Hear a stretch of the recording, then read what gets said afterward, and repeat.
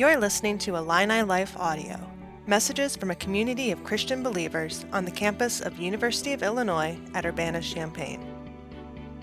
For more audio and video content, visit IlliniLife.org. Well, good morning, everybody. It's so great to be with you. So let's just fess up right now. Who slipped on the ice at least once this morning on the way in? All right, yeah, I see you guys, my people. Listen, invariably, there's going to be like that patch, like over by the band building. I've slipped on that like every week I've come in. Yeah, hi. It's great to be with you again. We are continuing today through our series on the book of Daniel. It's been really exciting to kind of go through this with you all. It was exciting to research this. It was a nice break from my own research. For those I haven't been obnoxious with about, in addition to serving here, my day job is a PhD student in the advertising department. And I'm in the middle of writing my dissertation at the moment. And part of that process involves regular check-ins with an academic advisor, right? So every 2 weeks or so, I get an email from my advisor wondering, hey, how's progress going? What have you written so far? What help do you need? And I'll tell you what, I have learned to fear these emails. I do not look forward to them. I was actually telling people earlier today, I almost don't even check my email anymore because I am so afraid of having to possibly haven't really put a whole lot on paper. That's all I can do to not unplug my computer, walk outside, just yeet it into oncoming traffic. I'm done with this whole thing. Right. I don't know. And if she had just given me a call and said, hey, how's things going? I could have said, well, it's not okay. There's something softer about a voice. But the written word, right? The written word just sits out at you, right? It's intimidating. You can't look away from it. I can close my eyes and I can know that I'm still being judged on the screen in front of me. And I'm being goofy sometimes, but the written word can communicate some pretty serious things, right? Maybe you've gotten a text from someone, a significant other, we need to talk. That's never good news. Or someone, right? My grandfather passed away a couple years ago. I received that news over text. And there's something about the sudden appearance of it concretely on a screen that can make bad news seem even worse. Well, this morning, we're going to get to talk about possibly the scariest DM that has ever been sent. I should say it was very scary for the recipient. But for us as Christ followers today, hopefully we'll find that it's a source of encouragement and a source of hope and a recontextualizing of what it is we're celebrating when we celebrate the life and the ministry and the death and resurrection of Jesus Christ. As I've said, we're in chapter 5 of Daniel this morning. We've been going through it the last couple of weeks. And we've kind of been in the middle of this arc, right, of a series of interactions between Daniel and King Nebuchadnezzar, the Babylonian king. And Daniel 5 represents kind of the closing out of an arc that starts all the way back in chapter 2, a narrative arc, where we started our look at the book together. Most of these have been between Daniel and King Nebuchadnezzar. One time it was just randomly some homies of Daniel and King Nebuchadnezzar. And all of them have basically boiled down to this thematic back and forth, right? Where each of these narratives has reminded us that God has promised to deliver his people from his enemies. And we set a plan in place to ensure that those who follow him, when they come under the hand of evil, say, by the way of conquest, or some, hanging guarding looking dweebs, will be saved from that. I'm going to awkwardly stop real quick. Is the Zoom recording on? I didn't turn it on.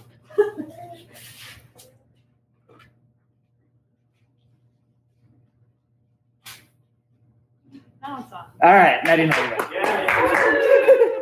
you're Sorry. That's the double triples starting at any. Anyways.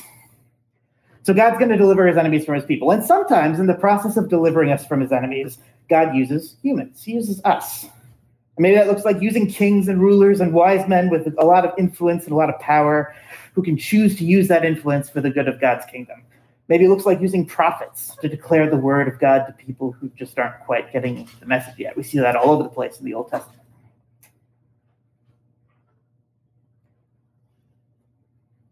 But in the book of Daniel, and arguably, again, elsewhere in Scripture. What we come to understand in each of these episodes is that God's delivery of his people will happen, regardless of whether or not humans successfully play a role in that. Now, God gives us a chance to be part of the work of his kingdom and to follow in the ways he lays out for us in Scripture. But this isn't to say that the agency we have has any ability to subvert the power of God to put his will forward, right? He's going to prevail regardless of our action or our inaction. And we've seen that several times throughout the book already, as we've gone through Daniel. God's patience tempered with his ultimate action to bring about his will and deliver his people.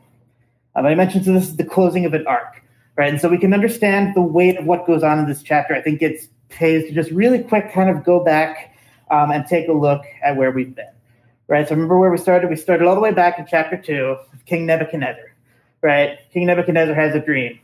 He says, I got this crazy dream, right? This huge image was built with all sorts of materials, and a stone not cut by man was turned into a mountain and knocked everything down. Daniel, come in here. I got to figure out what this means. And he says, well, many kingdoms will be destroyed. Many kingdoms will fall. Many kingdoms will be destroyed. Power and the infrastructure that we know of will fall. But one kingdom will rise above it all, right? And King Nebuchadnezzar says, all right, that makes sense. And this was God that gave this? Yeah, that's a pretty cool God you serve.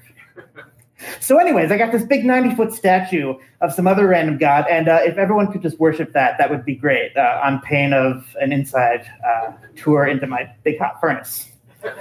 And Shadrach, Meshach, and Abednego say, no, we are not going to bow down to that. God will deliver us, and even if he doesn't, we're not going to do that. They go into the furnace. They come out of the furnace completely unscathed. King Nebuchadnezzar says, oh, this was a pretty cool God you served who rescued you from this furnace. So I got another dream. There was another random image coming around. What does this mean? Daniel says, well, you seem to have gotten a little big for your britches again. So God's going to humble you, and you're going to spend a weirdly ox-related sabbatical as he does that. So he gets sent out to the town, starts chewing grass like an ox for a while. He comes back and says, oh, I get it now, right? This is the Lord who has humbled me, who has done great things for the kingdom. I worship him all the time. Did that stick? Probably not. But at least for a little bit, that's where Kyle Klepper left us last week. Right? So Nebuchadnezzar gets done oxing out. He comes back. He's like, praise be, the King of heaven is great. He humbled me. He can humble you too. Amen and amen. So now, after Daniel 4, we go through a little bit of a time skip.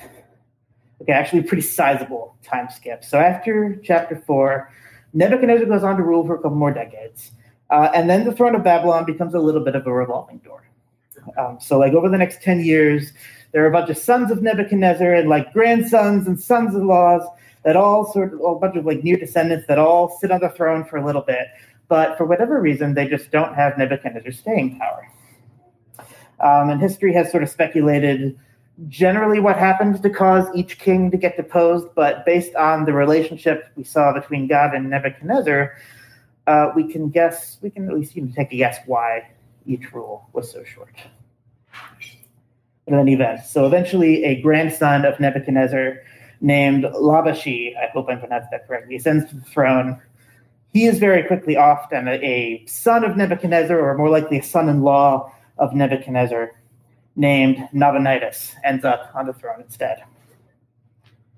Now, so the thing with Nabonidus is he wasn't exactly super down to be king. In fact, there's some historical narrative to suggest that Labashi's murder was a conspiracy set forth by Belshazzar, Nabonidus' son, so that his line would rule over Babylon. And maybe there's something to that, because what happens is Nabonidus says, well, it's an honor just to be nominated. Thank you for that. I actually had plans for my life, right? I got stuff to do tomorrow, dreams and stuff. So I'm going to head out, and my son Belshazzar is in charge until I come back, see y'all in 30 years. So he pieces out, and Belshazzar responds to this newfound responsibility the same way you might expect a young person to respond to it, right? Party! he's throwing all sorts of parties, right? So he gets his friends together, he gets his nobles together, people of status and influence in Babylon, brings them together for these lavish feasts, and that's just kind of all he does. Right, so there's this one feast he's having. This is where we pick up in Daniel 5. Belshazzar is holding one of these feasts. The food is flowing, the drink is flowing. They're just talking about how great Babylon is, their kings and all their gods that they worship. Belshazzar is really feeling things, so he's like, let's kick things up a notch. So someone go get all that silverware from the temple, and we'll use that. Oh, wait, gods? I don't know who that is. Never heard of them. So we've had the inciting incident now. So he didn't put any 90-foot statues like Nebuchadnezzar did to ask people to worship it. He took dining vessels directly out of the house of the Lord and used them for his feast. And to be clear, this was an act of blasphemy, a direct defiance of the Lord. Whatever attempt Nebuchadnezzar had made to tune in to what God had in store for Babylon, they had long since fallen off the radar for Belshazzar. And so God acts. Daniel 5 tells us this. We're going to start, by the way, if you have your Bible, the words will be up on the screen. We're in Daniel 5. And we're going to start in here in verse 4. This is where we pick up with Belshazzar's festivities here. They drank wine and praised the gods of gold and silver, bronze, iron, wood, and stone. Immediately the fingers of a human hand appeared and wrote on the plaster of the wall of the king's palace, opposite the lampstand. And the king saw the hand as it wrote. Then the king's color changed, and his thoughts alarmed him. His limbs gave way, and his knees knocked together. At this point in the story, we think we know the cycle, right? The king is going to try to position himself high above everything else, and God's going to humble him. And God certainly wastes no time in humbling him. Like an entire human hand comes down and inscribes a whole message on the wall. And Belshazzar is pretty forcefully taken out of peg by this, right? Number one, because he can't read this message. As we're going to find out, he's got to call Daniel in again. But number two, that bit where they go out of their way to mention his limbs gave way and his knees knocked together. So more than one commentator has suggested that that definitely means he left something in the old royal trousers. Because that's how scared he was. Dude was freaking out. I mean, I would be too. If a hand came down and started writing on the acoustic pillars over there, I'd be like, excuse me. So God makes himself known. Not by a dream, not by spoken words, this time by writing on the wall of the very palace he's sitting in. So this is where Belshazzar kind of gets the message and reorients his life, at least for a little bit, right? No, not this time. Here's the fatal flaw. His reaction isn't humility to this message. He's standing there scared, but his thoughts are, I have egg on my face. I have you-know-what in my pants. All of these important noble people are here. I need to regain control of the situation. So in comes the queen. Right? And the queen has herself a great idea. She says, O king, live forever. Let not your thoughts alarm you or your color change. Check this out. There is a man in your kingdom in whom is the spirit of the holy gods. In the days of your father, light and understanding and wisdom, by the way, your father refers to Nebuchadnezzar, even though he wasn't Belshazzar's biological father. It means something closer to ancestor, predecessor, just as that quick contextual note. In the days of your father, light and understanding and wisdom like the gods were found in him. And King Nebuchadnezzar, your father, the king, made him chief of the magicians, enchanters, Chaldeans, and astrologers. Now let Daniel be called, and he will show the interpretation. You see what's happening here? The queen is enabling this regaining of power, like the regaining of composure, right? First of all, he's connecting Belshazzar to Nebuchadnezzar, right? This God who so wisely, he's led to believe, sought the will of the gods of Babylon and was filled with enlightenment and the power is in your blood, Belshazzar.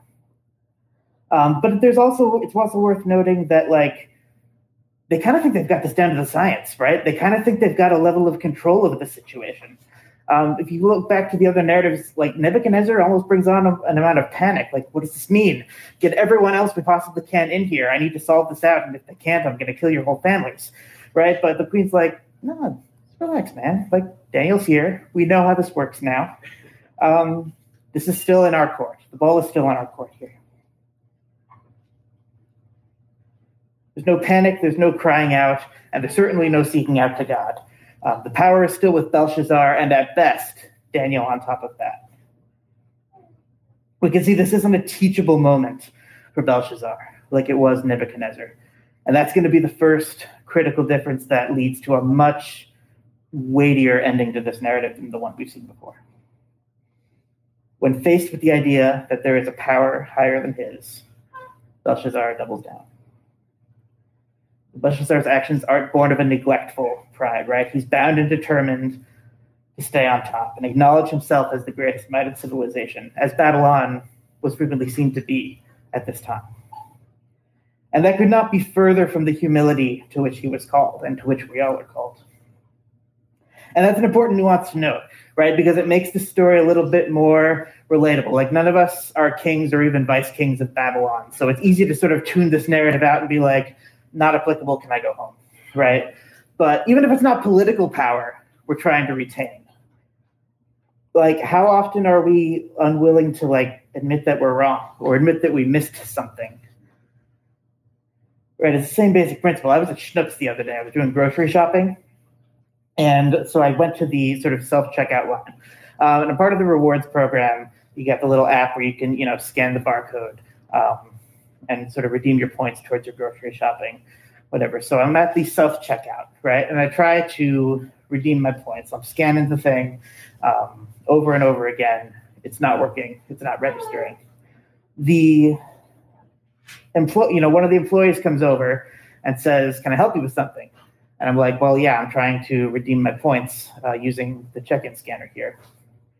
And he points to a sign that's like posted right underneath the screen that says, "Gift cards and Schnucks rewards are not redeemable at self-check-in counters."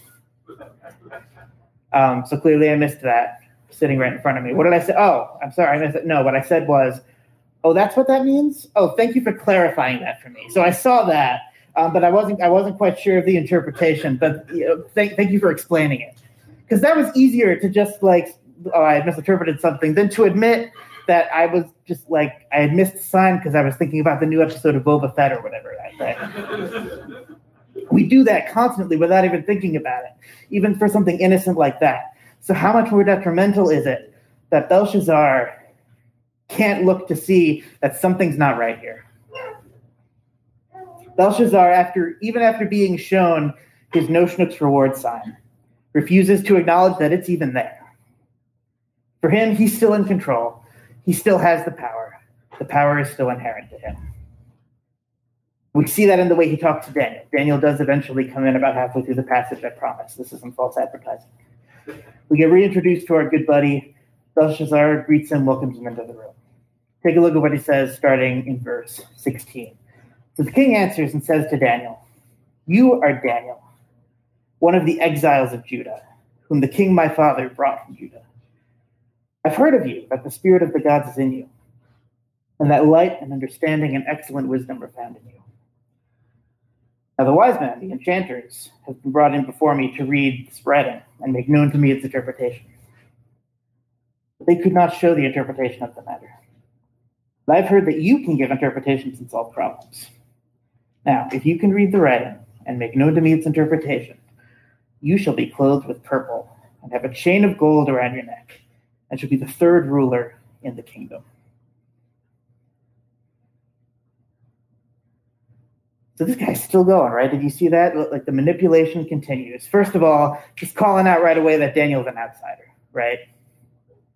We know that God has empowered Daniel to interpret these visions, interpret these dreams, guide the chosen rulers of Babylon.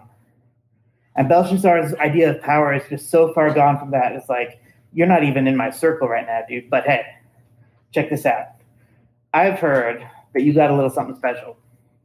And if you can do this for me, if you kind of do me this favor, I'll bring you off a little piece. How's that sound? So now Kyle mentioned to us last week that Daniel served this particular line of kings, Nebuchadnezzar, following onward, for a very long time. And that's real. By the time this particular exchange happens in Daniel 5, he was a pretty old man. So he's seen kings lose their way. He's seen kings make unabashed runs for power. Kings have been killed. Kings have been deposed. Kings have been manipulated. Everyone's just trying to stay on top and keep Babylon where it is in the world scene and keep themselves where they are in the wider scene of Babylon. And every single one of them turned away from God. They might have come back to God at one point or another, or they might have come back to some notion of God that was off, but at least on the right path. But invariably, they get lost in their own power, and they mistake it for that which the one God bestowed upon them. And by this point for him, it's just so very grating. So Daniel, at this point, after decades of this now, has to clap back.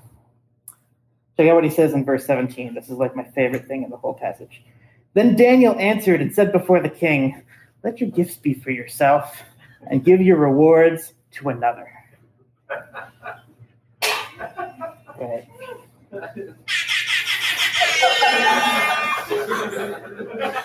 That's ice cold, man. Wish I could talk to other people like that. Yo, save it. I'm done.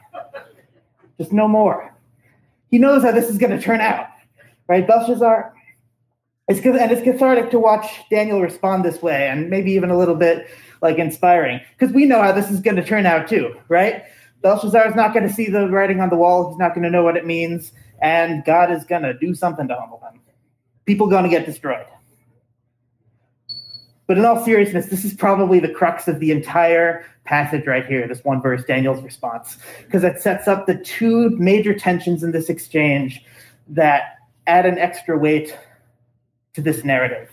It casts a dark, ominous cloud on it, and really begins to seal Belshazzar's fate and the fate of his lineage in Babylon.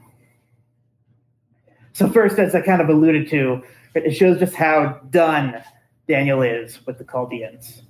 Years after year after year of this, king after king, kings turning away from God, misusing power, aiming for the wrong things.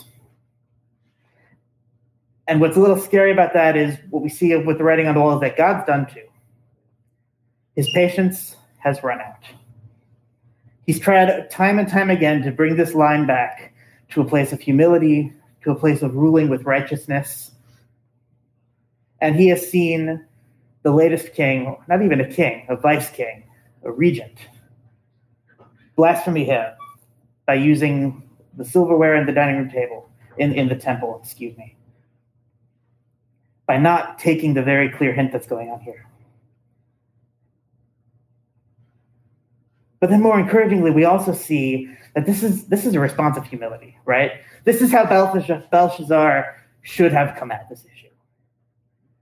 Immediately juxtaposed, Belshazzar tries to offer power, tries to offer wealth, tries to offer status, none of which is actually his. Both in the sense of it actually belongs to Nabonidus still at this point, and God gave it to both of them. It's not his to distribute. And Daniel recognizes that it's also not his to take. So after rebuffing Belshazzar here in no uncertain terms, Daniel starts to sort of walk through the writing and respond to the king's request at this point, respond to Belshazzar's request. He's like, yeah, I'll interpret the writing, but first, I'm going to just kind of remind you of how the last 20 years have gone, and I'm going to give you a chance to see if you can try to figure this out on your own. And so he basically goes through and he gives the recap that I gave you a little bit earlier. Talks about God and Nebuchadnezzar's kind of back and forth. Nebuchadnezzar trying to assume power, God humbling him.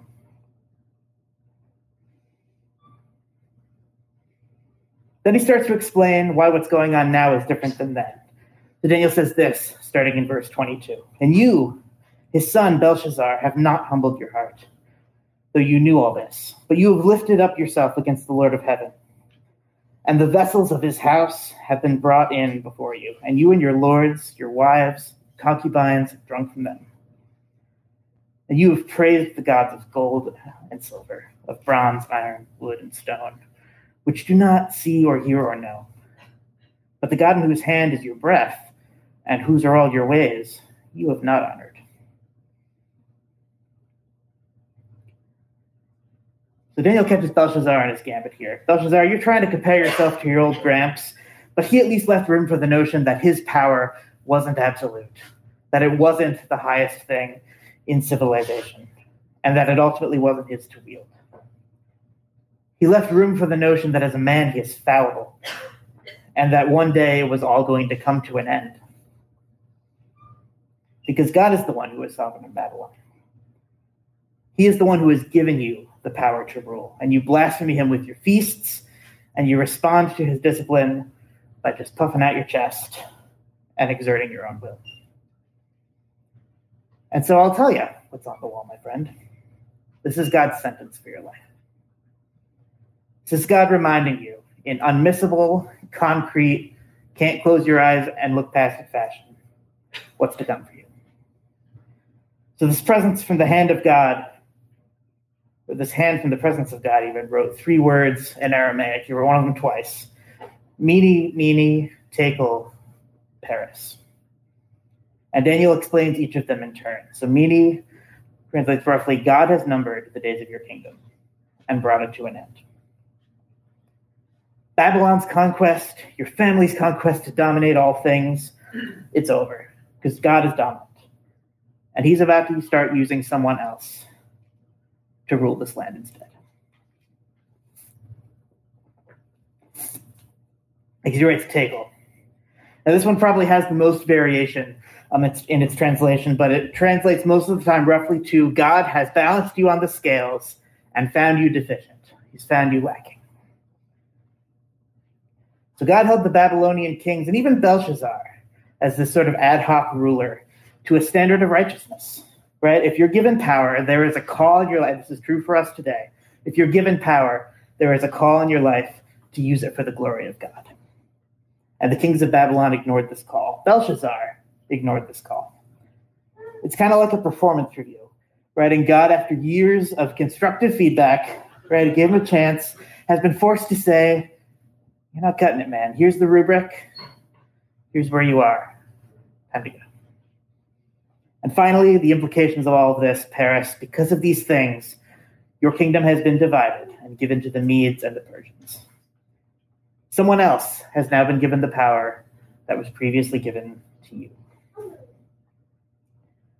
And with that, the story of the Neo-Babylonian kings has ended. The story of Daniel hasn't, of course. We got a couple more chapters we are going to look at in the next couple weeks. But the Chaldean lines that end with the father of Nebuchadnezzar, start with the father of Nebuchadnezzar and end with Nabonidus and Belshazzar, are over. Darius the Mede takes over the kingdom the very next day. So it's important to stop and ask ourselves a couple questions as we consider this narrative.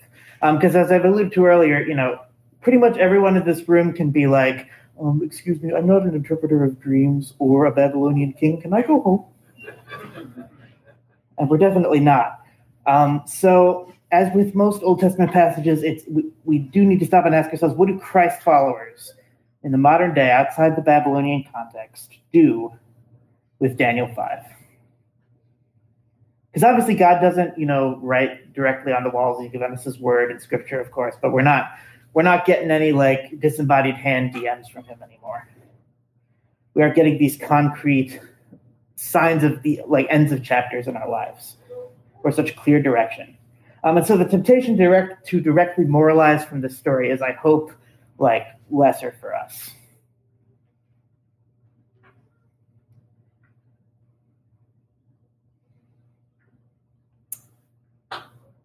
When we ask this question, though, we are drawn attention to the fact that there are more than just 2 characters in this story.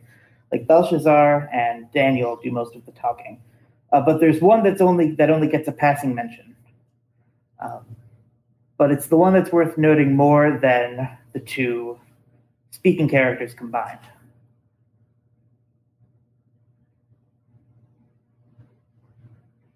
Any guesses? The head, right? Doesn't say a word, but it's there. And it's the physical presence of God in that moment. How many times do we see that in Scripture? Not too often, right? It's cloud of fire, sure. Burning bush, sure. But a physical human form. Where have I heard that before? Has God ever done that? Like in the history of humans since then? Oh yeah, that's right, he did. Oh, yeah, it's Jesus. It's Jesus. Yeah, the Sunday school answer, right? The physical presence of God has joined the battle, right? And when I look at the story, there are two major things that this narrative elucidates for us about our relationship with Jesus and our understanding of Jesus, right? Because there isn't like a direct parallel to Jesus. Daniel isn't like a Jesus analogy. There isn't a direct Christ figure, but there are several similarities about how Jesus dealt with, how Jesus dealt with conflict, how Jesus sort of positioned himself in relationship with God, right? We see all the time, he emptied himself out. He did not count equality with God a thing to be grasped. Paul's entire description in Philippians 2 about Jesus' idea of humility. It gets fleshed out a little bit through this narrative.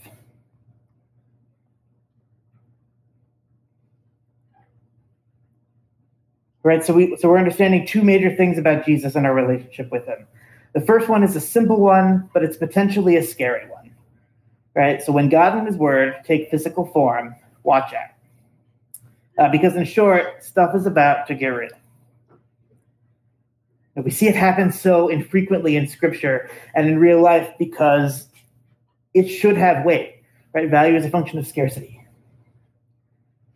We're meant to assign a weight and a significance to it.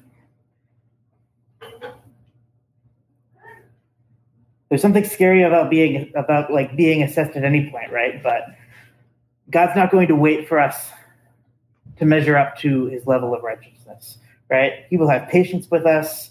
He will forgive us. He will show us grace. But he does not want us to conflate that with condoning sin or condoning unrighteousness. There's a standard, and we will all eventually be judged according to that standard. Tegel. You've been weighed on the scales and found wanting. And weighing on the scales, that takes a long time, right? It took decades of time. God taught, God rebuked, God poked, prodded, showed up in dreams, showed up in visions, showed up as wanting to be an ox. It's a powerful reminder that God is a measured God, right? He's not this God of wanton violence who will take out vindictive anger on his people, right? He gives us a chance. He shows us patience. He seeks to build us up, but he gives us the choice to fall away from him too. And at that point, he has to separate.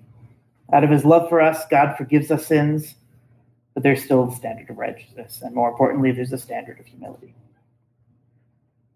And our chance to live up to it isn't unlimited. And Paul, in the book of Acts, makes this connection to Jesus very explicit. He explains that just because God forgives us doesn't mean that the call on our life is just a formality. It's a requirement. Just real quickly, take a look at Acts chapter 17 with me up there. Paul reminds us that the times of ignorance God overlooked. But now he commands all people everywhere to repent, because he has fixed a day on which he will judge the world in righteousness by a man whom he has appointed. And of his he has given assurance to all that by raising him from the dead.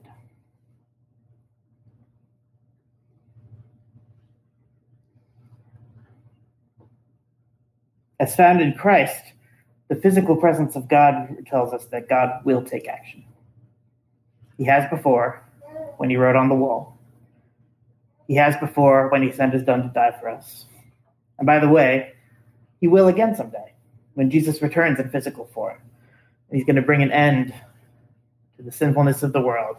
He's going to bring about a new heaven and a new earth, and bring the people who follow him up to be with him for eternity.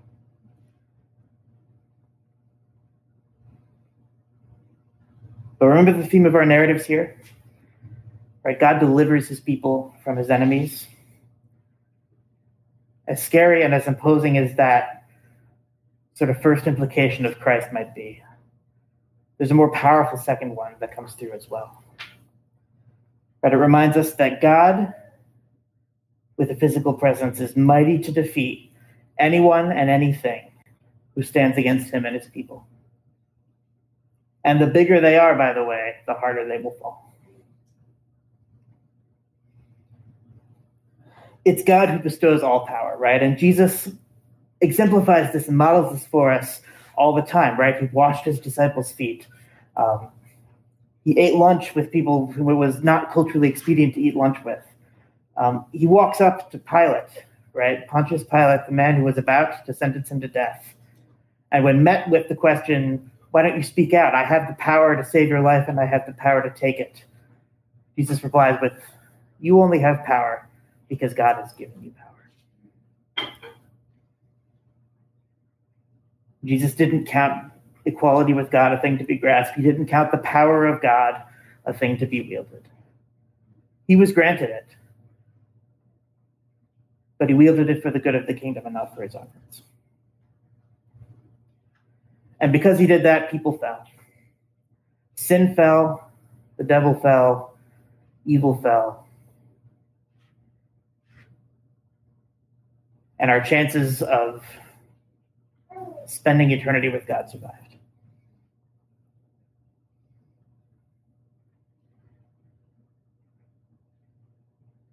Another illustration of this, I intentionally left the best part of this passage for last. We left off, Daniel tells Belshazzar, the writing on the wall means his rule is at an end, right? In verse 29,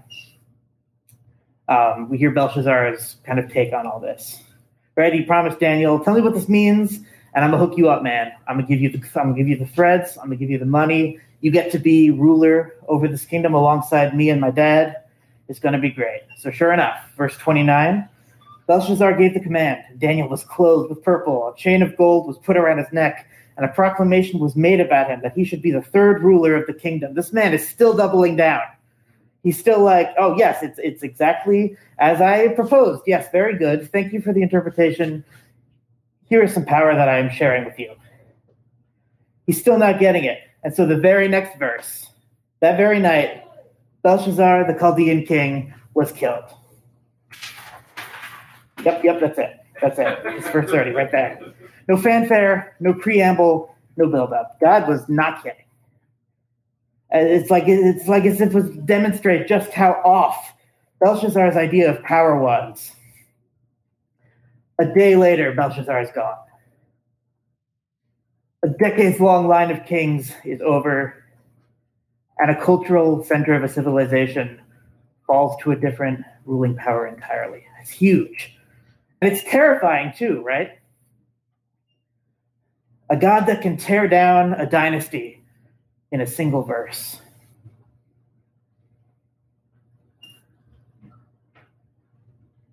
But to me, that just means, like, what can he tear down, like, in our lives? Like, I know whenever I think about those major mountains in my life that seem so huge to come down, those are always the ones I never trust God to take down, right? Those are the ones I'm always assuming, no, like, I got to get my house in order, and then God and I can talk, but, like, try not to waste his time right now. No, it's like those are the ones he is most powerful to take down first. Because those are the biggest obstacle between him and us, and him and our acknowledgement of his sovereignty and his power and his glory. So as we close up this morning, as we close the book on this line of kings and get ready to see what else God has for Daniel, because there's some spicy stuff coming up. I want to invite us to look through the ways in which we build ourselves up, big and small. Think about the ways God has tried to humble us. But then finally think about the ways that God, through presenting himself through the physical form of Christ, is mighty to take those things down even faster than the small things. It's a scary message, to be sure, right? Because even as followers of Christ, we're still on the standard, right? We're still on the rubric. We're still being weighed on the scales. And that can be a huge responsibility. That can feel like a huge responsibility sometimes.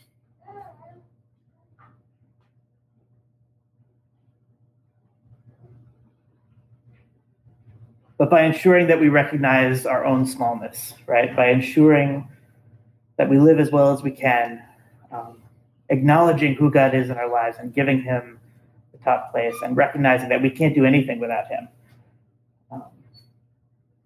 We won't be found deficient. And our status as co-heirs with Christ will be realized in the end times. I hope that's as much an encouragement to you as it is to me, especially, again, writing a dissertation, doing whatever else you guys might be doing. That's where we'll leave it. I'm going to invite the band up and let's pray together.